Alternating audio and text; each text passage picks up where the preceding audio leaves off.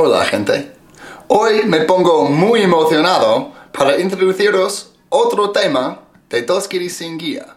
Y eso es cómo traducir to become. Y hay muchas maneras. Quédate ahí y a ver lo que vamos a decir. This episode is sponsored by Xanax.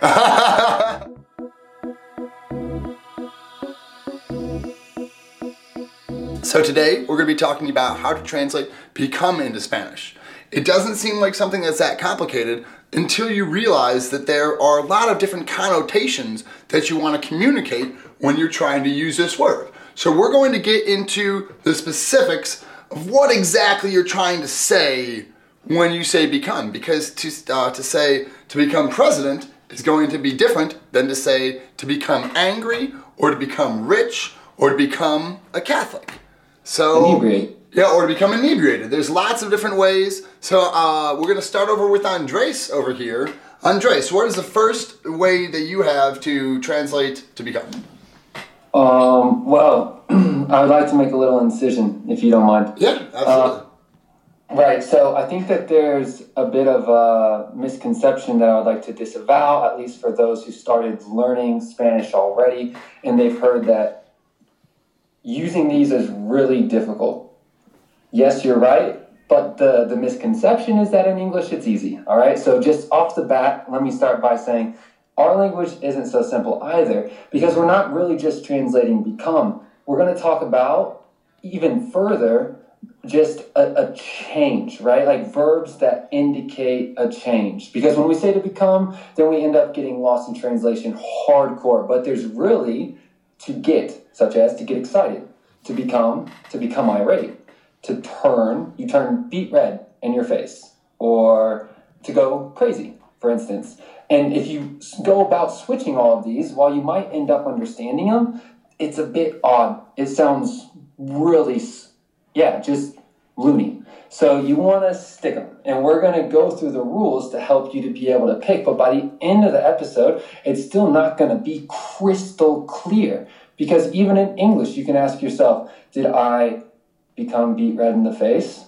Does one sound a little bit more natural or native than another? Because they make sense a little bit interchanged. So you're going to get this through repeated practice. Rinse and repeat is all I want to say. So I just want to add one more thing too. It's exactly like Andres was saying. It's not super straightforward.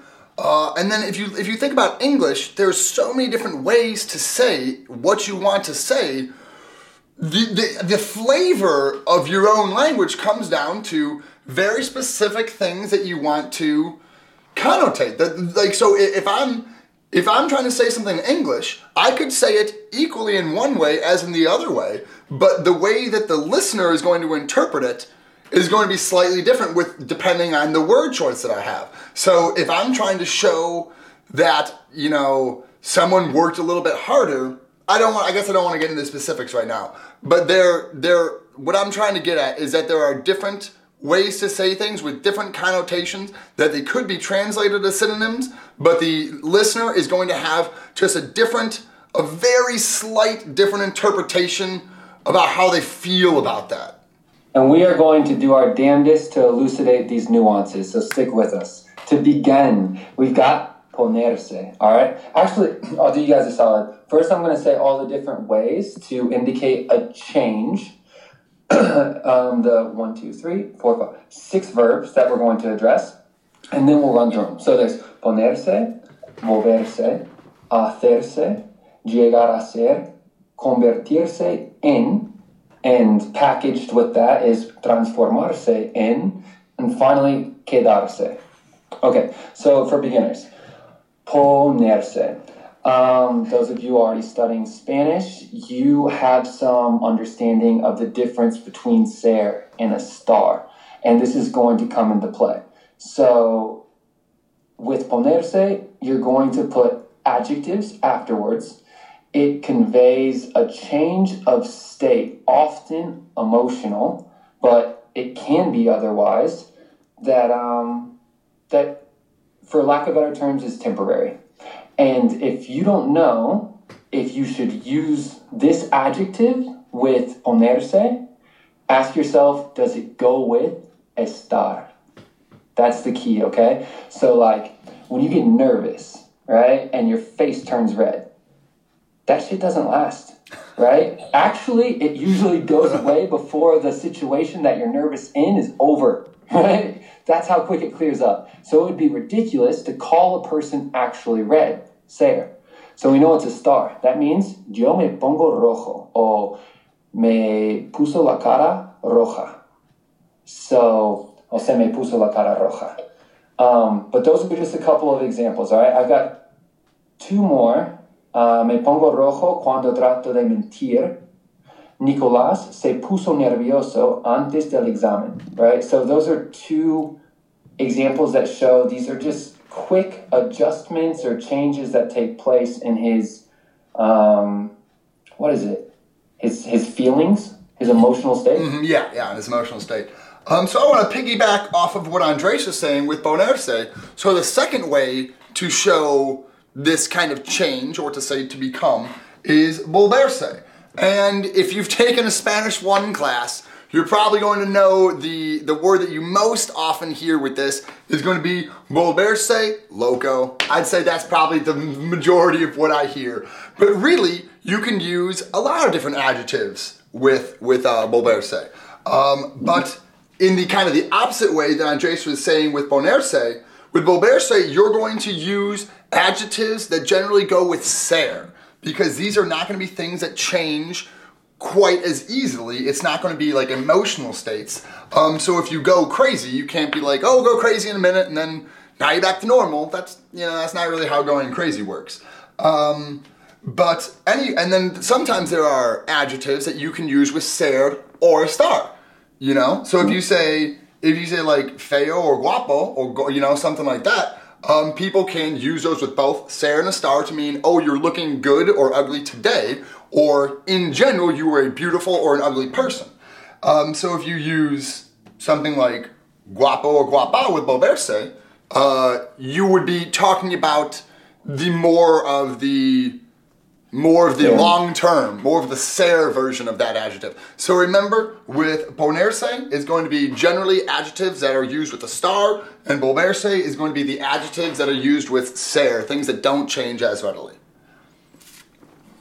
Do you have another example other than, I guess, se volvió loco or se volvió... Well, volverse, I think you tackled it great, but we could do another side-by-side comparing an adjective that fits nicely with ponerse and volverse, because we see how the meanings change with ser and a star. And then hopefully that will get ingrained into the way that you pick between volverse and ponerse. So going back to nervous, right? If I say, siempre me pongo nervioso cuando hay que hablar con un policía, right? I always get nervous when I have to speak with a police officer. And that's just something that happens for kind of a split instant. And it happens very, hopefully, infrequently, right? So would that be ser or a star?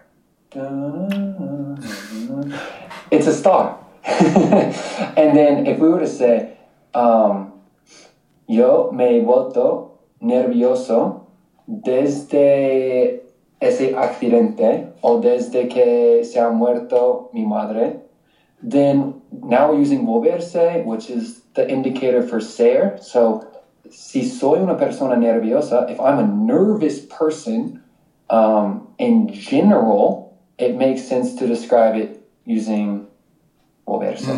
Another one that I was thinking of that was just going through my head when I was giving these examples was something like guapo or guapa. So if you say like, so if a girl is putting on her makeup, and you're saying she became pretty, you would probably use, I want to go da-da-da. Would you use ponerse or volverse?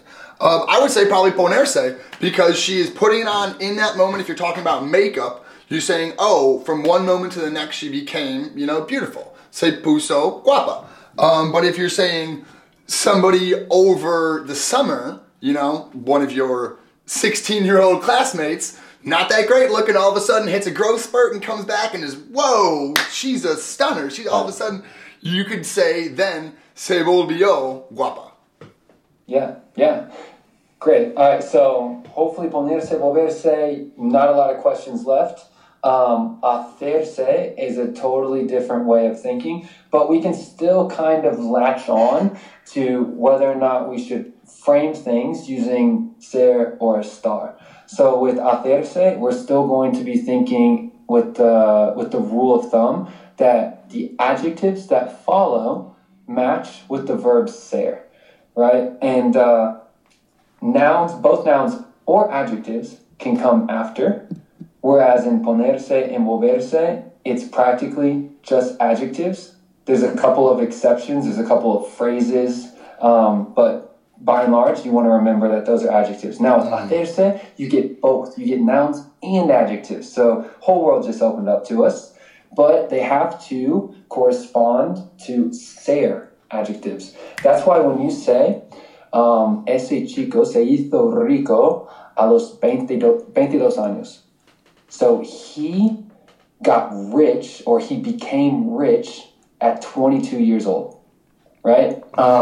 Essentially what we're saying is he is rich now, right? And this isn't something, hopefully, that's a fluke and temporary and fly by night. You know, tomorrow he's going to wake up and it's all going to be squandered. Though it's possible.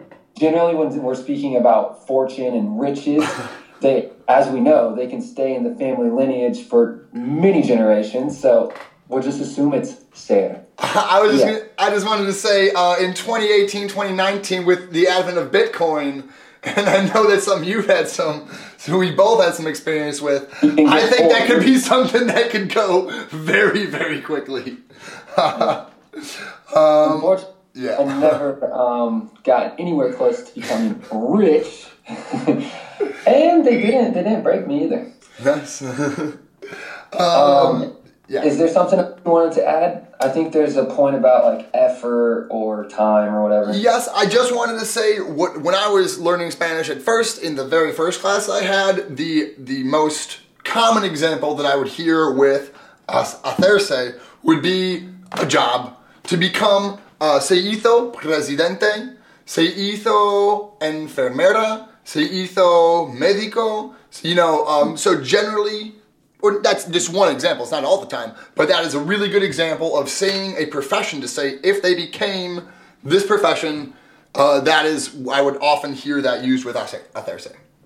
This probably isn't a bad time to bring up what you were saying earlier in the intro about connotations. And if there's one thing I've noticed with some of these verbs, there's certainly a connotation implied. And with hacerse, it's for the most part good.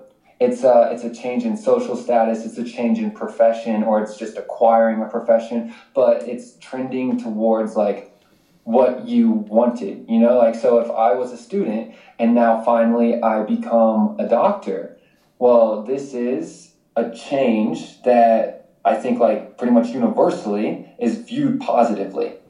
You know, and so what I'm trying to hint at is that you wouldn't use hacerse with some what is it called? Se hizo un tonto, or se hizo un gilipollas. Like you wouldn't say you wouldn't say it with like a bad thing. You'd be like, he became a stupid person, or se hizo un, oh man, how do you say a clown? No, but that's different. I'm glad that you brought this up. This is where it gets really tricky. So listen, I'm not sure that I can 100% explain this, but there's a lot of phrases that are great to know, and it's usually things like hacerse el tonto, o hacer el tonto is another thing. That means just like to be the class clown. Yeah. But hacerse el tonto is to play stupid.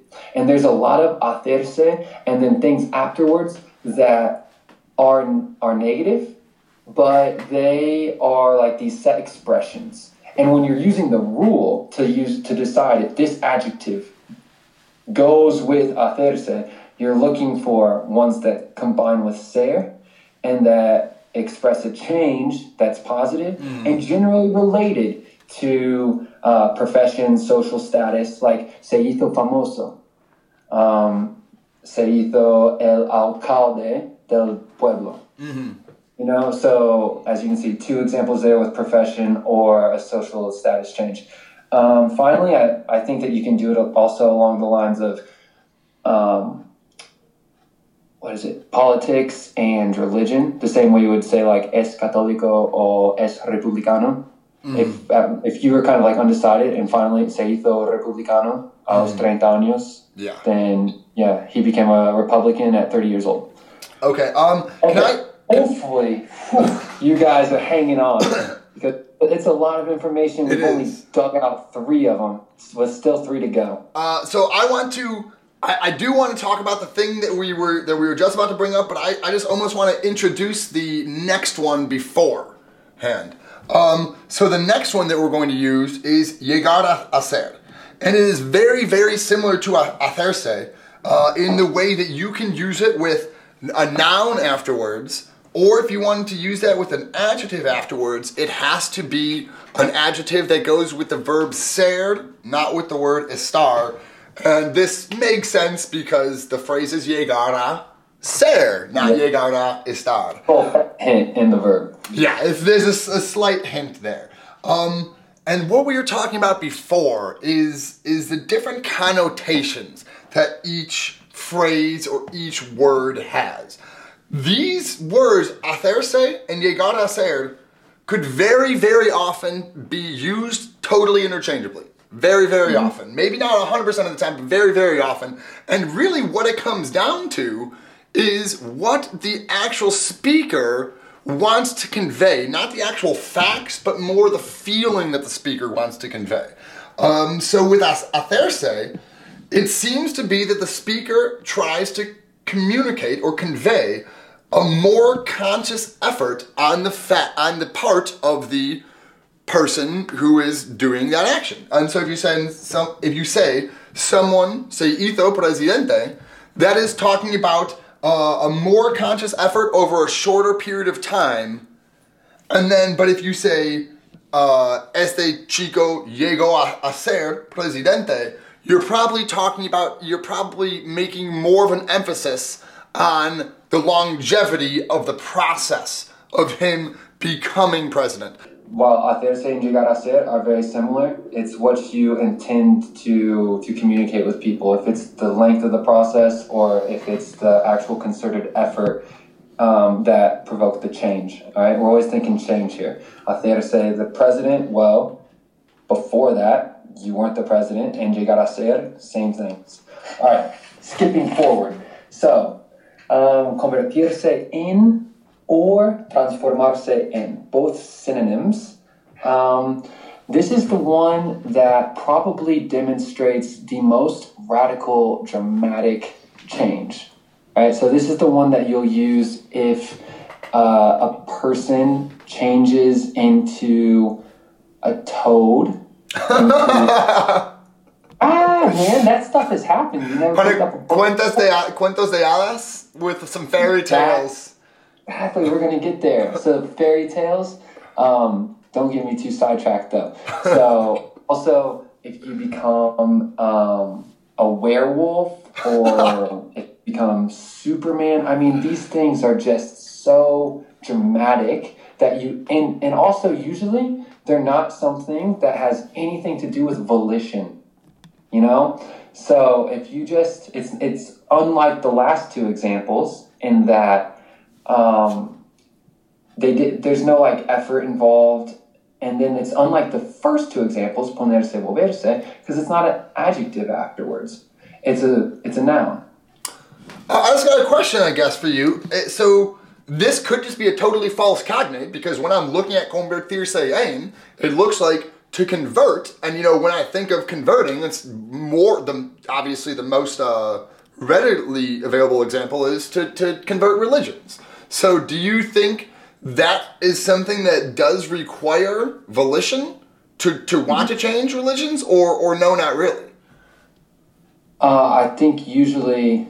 Okay, are we talking about the verb? Are we talking about Spanish? Are we talking? Yeah, no, I'm talking about convertirse en, because you said convertirse en wasn't something that generally uses volition, and I'm like, se convirtió en un ateo. I don't think that people really change religions like actively. You can't make someone change their beliefs. So you're like it's a really long process of kind of ending up being like, I couldn't, if I wanted to, stop being Catholic back when I believed in it. And then after like 10 years hearing my friends talk differently, reading a couple of things, I kind of just came to the reckoning that then I was an agnostic, you know, but it's not like I was working towards that with some final goal in mind. That's really interesting the way that you frame that. That's almost philosophy hidden within language. That's almost saying that we are a slave to our own beliefs, saying that we don't actively choose our own beliefs. Beliefs are almost something that happens to us. It's getting deep in there. You're sneaking some of that philosophy in there. We can debate this back and forth and people can jump on board, but that's kind of true, right? Like all you have to stabilize your understanding of the world, which is like your beliefs more or less, the most rooted fundamental step number one, what you actually believe in, is your experiences, you know? And like you can draw your experiences from what you read or from what you watch or from what you hear, but at the end of the day, beliefs is kind of like step number one. So, and those things, you don't pick your experiences. You can pick a bunch of them, but you never get to really know why. You are the type of person that's led to go to the library and pick out those books rather than the others. And, you know, like there's, the first step's very... Anyways. Yeah, don't want to get too off topic. It was just interesting the way that you framed that. Continuing just a little bit with convertirse, it's something like, first of all, we didn't actually hit on convertirse in like a Jesuit or a Buddhist or an atheist. You can use it with that, but it has a connotation of being solidified on, like you cannot return from this change, at least as far as I've read into, where if you say hacerse budista is a bit softer in its understanding. Like now Andrew's a Buddhist. We'll see what he is 5 years from now, since last, 5 years ago he was X. But convertirse is it's just, remember, radical, dramatic change. Then you'll find in literature, transformarse. And both of these verbs are always accompanied by the preposition en. And that's why you need a noun afterwards. Okay, we can leave those in the past. So the next one is quedarse. And we're not going to... yeah, this is a verb, but it's a bit prickly. So... that we just set it aside. I'm going to tell you now, as far as when it conveys the idea of change, it's much more focused on the aftermath of future preceding events. So it's always kind of like an indicator of a result thereafter. But I don't know. You want to just give a real quick example? Just the one you gave me, the se quedó satisfecho? Like, it just seemed to me when you said that to me the last week, I was like, that was a great example. Yeah, okay, so el chico tenía mucho hambre. Entonces, yo le di un bocata y él se lo comió. Y después se quedó muy satisfecho. So I said, the boy was hungry, and I gave him a sandwich. And he ate it, and afterwards, he was satisfied. And so in English... you can see we just use the verb to be to indicate that was a change. Whether you notice it or not, we are doing that. Like in Spanish, it might be tempting to use any of these other verbs that we've tapped on to suggest that change. Or in Spanish, you might just want to say, y luego estaba satisfecho, which you could do. But they use quedarse because it's a direct result of the preceding clause. You know, so I feel like it links so much better this one sentence with showing the reason why versus someone. I feel like I would probably be more inclined to say estaba because that is understood and that would make sense, but it doesn't link the two sentences as well to show causation. Yeah, it's almost like if you were to always say consequently. He was satisfied. Every time you use was in English and you really want to pull in the previous sentence or clause and say like, he is this thing, because what I said earlier, they're going to use quedarse, not ser o estar. Cool. So done with quedarse. The last one is tornarse, and this is a kind of older verb that you bump into in other languages as well, like Italian and Portuguese, and it's still much more widely used in those languages. In Spanish, you almost never hear it. Mike was telling me that, you don't think you've seen it before, right? Or at least like you hadn't really... No me suena. No me suena. Like that doesn't... I can't like think of a real good example of like of tornarse. No. Yeah. Oh, I was asking if it was like related to a tornillo. I thought it was like related to like to screw. Like tornillo is a screw, destornillador is a screwdriver. So I was like, oh, maybe tornarse is something like to screw. And then you were like, nope. Yeah, tornar is to screw. Oh, destornillador. Anyways. I don't remember.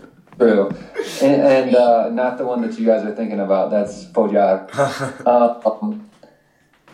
Tornarse is probably understood best as volverse, since we just talked about it, or convertirse in, depending, because it's like, it's easier to use in a way because it has more amplified ability. Because you remember, like, you wouldn't use volverse and convertirse in interchangeably at all. We never said that. Those are two different verbs to talk about two changes that are really different. Mm-hmm. On the other hand, you can use tornarse for both instances. So things like la conversación se tornó en una discusión. It turned into a argument. So with tornarse, do you always have to also use en afterwards? Nope. So sometimes you do, but not always. Okay. Yeah. And then... Oh, so let me ask you this. Would it be you use en only if it's a noun, and if you're using an adjective, then it would be no en? Yeah, I think that's right. Nice, yeah. That makes sense. But then when you're using it with a noun, it's going to reflect the convertirse in meaning. And then when you take it with an adjective, we go back to volverse. So, después de darles tantos medicamentos, él se tornó loco. All right, so after giving him so much medication, he went crazy. All right, and that was like we saw earlier, volverse loco. Hell yeah. And then there's a ton of verbs that already contain to become or a state change, right? So you have verbs like adelgazar, to get thin, cansar. Oh, they're always ending in se. Cansarse, to get tired. Emocionarse, to get excited. Enfadarse, to get angry. Enfurecerse, to become furious. So Spanish has this cool property where you can make it reflexive, and it kind of handles that issue for you. If you just want to learn the full verb instead of knowing an adjective and which instead of saying se puso enfadado, se enfadó. Exactly. But at this point, you should know how to do this. So I'm going to put you to the test. This week, poner a la prueba was one of our phrases of the day. So, time. So there's 1, 2, 3. There's 6. I wrote it down, but then there's one that I already did myself. Venga. All right, so the first one is él se emocionó, and this equals él se puso emocionado. I'm not going to give you all the answers, but we'll leave them in the notes. So for the next 5, you have to guess which verb of change to apply to the noun, or to the adjective. So, él se cansó, he got tired. Next one, ella se enfureció, she became furious. Ellos se enloquecieron, they went crazy. 2 more. Yo me enrojecí, I got red in the face. Y nosotros nos enriquecimos, we got rich. So, like the first one, él se emocionó equals él se puso emocionado. You got to do that for those last 5. and we'll hit you with the answers. Down in the description. Anyway, you got anything else, Andres? No, man. Let's wrap this shit up. Let's go. We talk so much about verbs of change. Take it away, bro. Okay, people. Hope you guys really, really enjoyed that. If you have questions, I wouldn't be surprised. This is not an easy topic to get at. It's not easy for Spanish or Italian or Indian people trying to learn this in English either, because there's a lot of choices. And like we hinted at in the beginning, connotation plays a big role in what you're trying to kind of hint at when you pick the verb to indicate your change. So that being said, keep in touch. Drop us a bunch of lines. You can see us on Instagram and let us know what your doubts are or if we screwed up somewhere. All right? So, yeah, that's all from Dos Kiddies Sin Guia, and it's been un privilegio. Hasta la próxima, chicos. Hasta luego, chicos.